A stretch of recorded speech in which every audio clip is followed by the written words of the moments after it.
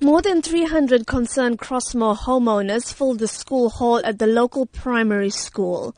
Many of these people are second and third generation Chatsworth residents living in homes that their grandparents were forced into during the Group Areas Act.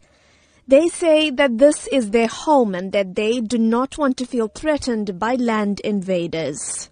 Since discovering the first attempts to put up a dwelling on March 20th, the community has set up a task team that manages concerns and contacts the relevant authorities to take action. Omi Naya heads up this team. She says the invaders have tried to start constructing in 6 confirmed spots in just 10 days.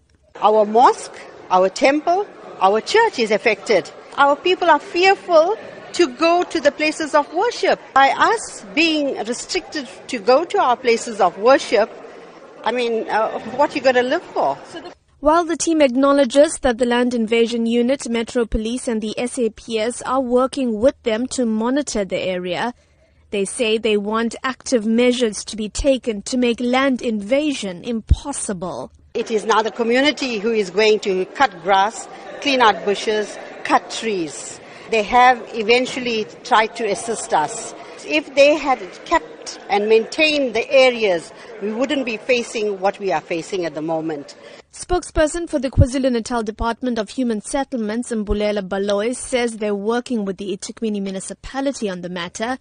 In particular, are not allowing any more informal dwellings to be constructed in Crossmoor. But he says the process is not a quick one.